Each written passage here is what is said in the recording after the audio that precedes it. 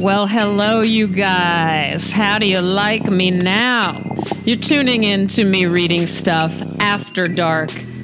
I named these bonus episodes after the nightclub from Beverly Hills 90210. So though the royalty-free hip-hop is now royalty-free mood music or something, I don't know what this is. It's royalty-free though. So what you're going to get here is pretty much the same damn thing. It's just me at night rather than me in the morning.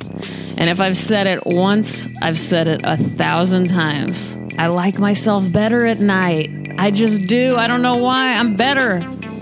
My name's Robin O'Neill, by the way. You can always come fuck with me over on Instagram and or Twitter. My handle is ROBYN_ONEIL. You can also, I don't know if I've ever said this, actually. You can always check out my work on my website, which is just robinoneal.com. Questions. Do you love the city or town in which you live? Do you like your house or apartment right now? Yes or no? Which holiday holds the worst memories for you? Do you currently hate anyone? When was the last time you had a perfect day? Are perfect days even possible? I don't even know. Honestly, I don't know. I used to think they are. As I get older, I'm saying this in the least sad way possible, but I honestly don't think they are. I just don't think that's how life is. I used to be idealistic. Remember, I've mentioned it. Right now, what do you most want in life? What is it? Say it. Say it right now, out loud. Me? I think for me, I just want to be healthy, like physically healthy. Seems simple enough, but it's not, as I've learned. But I really do want it. I also most want to make you all feel cared for and loved. And one fine young gentleman, a Canadian listener, tweeted to me saying I'm long overdue for an After Dark episode. Would I consider to record one this week? Consider recording one this week. How do I say that? Would I consider? I don't know. Anyway, it's nighttime. You'll forgive me. And you know what? He asked me. I give the people what they want. So here I am. I show up for you. I show up for you. And what do I do for you? I read you poetry. You know what I'm going to read you tonight is continuing along the same theme as the last episode on Monday from this World Poetry book, an anthology of verse from antiquity to our time.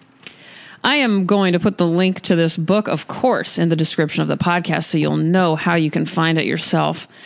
You guys, I got this book at the library, the Beverly Hills Library, not so long ago. And I thought to myself, how am I even going to wade through this thing? There are 1,400 pages in this book, almost. And it's very tiny print, huge pages. It's jam-packed with poems. I have no idea how many, at least 1,000. And I said, open it up, Robin. See what you find. Let's just open it up to, isn't that a fun thing to do in a book of poetry? It's a fun thing to do in any book, really. I do it all the time. Open it up, see what you like. See if you like it. Anyway, I did that. I opened it up, and this is what happened. This is Serbo-Croatian. It's by Anonymous. I don't believe I've ever read an anonymous poem, but I'm doing it right now. And it says date unknown, but it's sometime in the 12th century. I believe. Yeah, sometime in the 12th century, around there. All right, it's called The Message of King Sakis and the Legend of the 12 Dreams He Had in One Night. 1. I saw a gold pillar from earth to heaven. 2. I saw a dark towel hanging from heaven to earth. 3. I saw 3 boiling kettles, one of oil, one of butter, and one of water, and oil boiled over into butter, and butter into water, but the water boiled all by itself. 4. I saw an old mare with her colt, and a black eagle pulling grass by its roots and laying it down before the mare, while the colt neighed. 5. I saw a bitch lying on a dunghill while the puppies barked from her womb. 6. I saw many monks soaked in pitch, wailing because they can't get out. 7, I saw a beautiful horse grazing with 2 heads, one in front, one in back. 8, I saw precious stones, pearls, and royal wreaths scattered over the whole kingdom, but fire came down from heaven and scorched everything into ashes. 9, I saw the rich giving workers either gold or silver or rice, but when they asked for their own reward, no one was left. 10, I saw evil-faced rocks descending from the sky and walking all over the earth. 11, I saw 3 maidens in a mowed field bearing wreaths of sunlight on their heads and sweet-smelling flowers in their hands. 12, I saw men with slits for eyes, cruel fingernails, and hair that rose up, and these were the devil's servants. And then I looked down, and this is translated by Charles Simic, who, as you know, I've become very, very, very, very interested in the last couple of weeks. And so I just thought how perfect that was. And it made me, it's one of those validations when you're actively researching and being inspired in order to make work. These kind of things happen where the world kind of goes, you know what? You're on to something here. Keep going, keep learning, keep reading, keep seeing, all of that.